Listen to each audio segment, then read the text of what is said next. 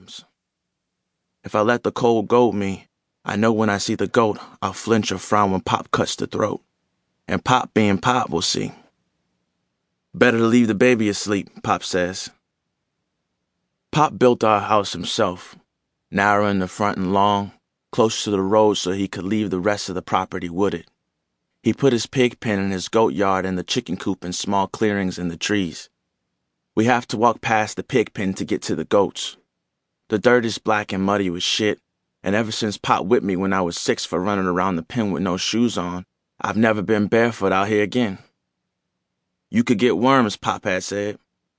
Later that night, he told me stories about him and his sisters and brothers when they were young, playing barefoot because all they had was one pair of shoes, each of them, for church. They all got worms, and when they used the outhouse, they pulled the worms out of their butts. I don't tell Pop, but that was more effective than whipping. Pop picks the unlucky goat, ties a rope around his head like a noose, leads it out the pen. The others bleat and rush him, butting his legs, licking his pants. Get, Pop says, and kicks them away. I think the goats understand each other. I can see it in the aggressive bust of their heads and the way they bite Pop's pants and yank. I think they know what that loose rope tied around the goat's neck means. The white goat with black splashes on his fur dances from side to side resisting, like he's catching a whiff of what he's walking toward. Pop pulls him past the pigs, who rush the fence and grunt at Pop, wanting food, and down the trail toward the shed, which is closer to the house. Leaves slap my shoulders, and they scratch me dry, leaving thin white lines scrawled on my arms. Why ain't you got more of this cleared out, Pop? Ain't enough space, Pop says, and don't nobody need to see what I got back here. You can hear the animals up front from the road. And if anybody come back here trying to mess with my animals, I can hear them coming through these trees. You think any of these animals will let themselves get took? No, goats is mean and pigs is smarter than you think. And they vicious, too. One of them pigs'll take a bite out of anybody they ain't used to eating from. Pop and I enter the shed. Pop ties the goat to a post he's driven into the floor, and it barks at him. Who you know got all them animals out in the open, Pop says. And Pop is right. Nobody in Bois has their animals out in the open fields or in the front of their property. The goat shakes his head from side to side, pulls back, tries to shrug the rope. Pop straddles it, puts his arm under the jaw. The big Joseph, I say. I want to look out the shed when I say it, over my shoulder at the cold, bright green day, but I make myself stare at Pop, at the goat with his neck being raised to die. Pop snorts. I hadn't wanted to say his name. Big Joseph is my white grandpa. Pop, my black one.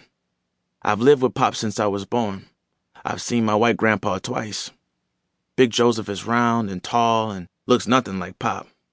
He don't even look like Michael, my father, who is lean and smudged with tattoos. He picked them up like souvenirs from wannabe artists in Bois and out on the water when he worked offshore and in prison. Well, there you go, Pop says. Pop wrestles the goat like it's a man, and the goat's knees buckle.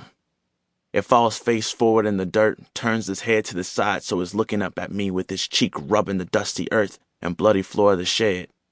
It shows me its soft eye, but I don't look away, don't blink. Pop slits. The goat makes a sound of surprise, a bleat swallowed by a gurgle.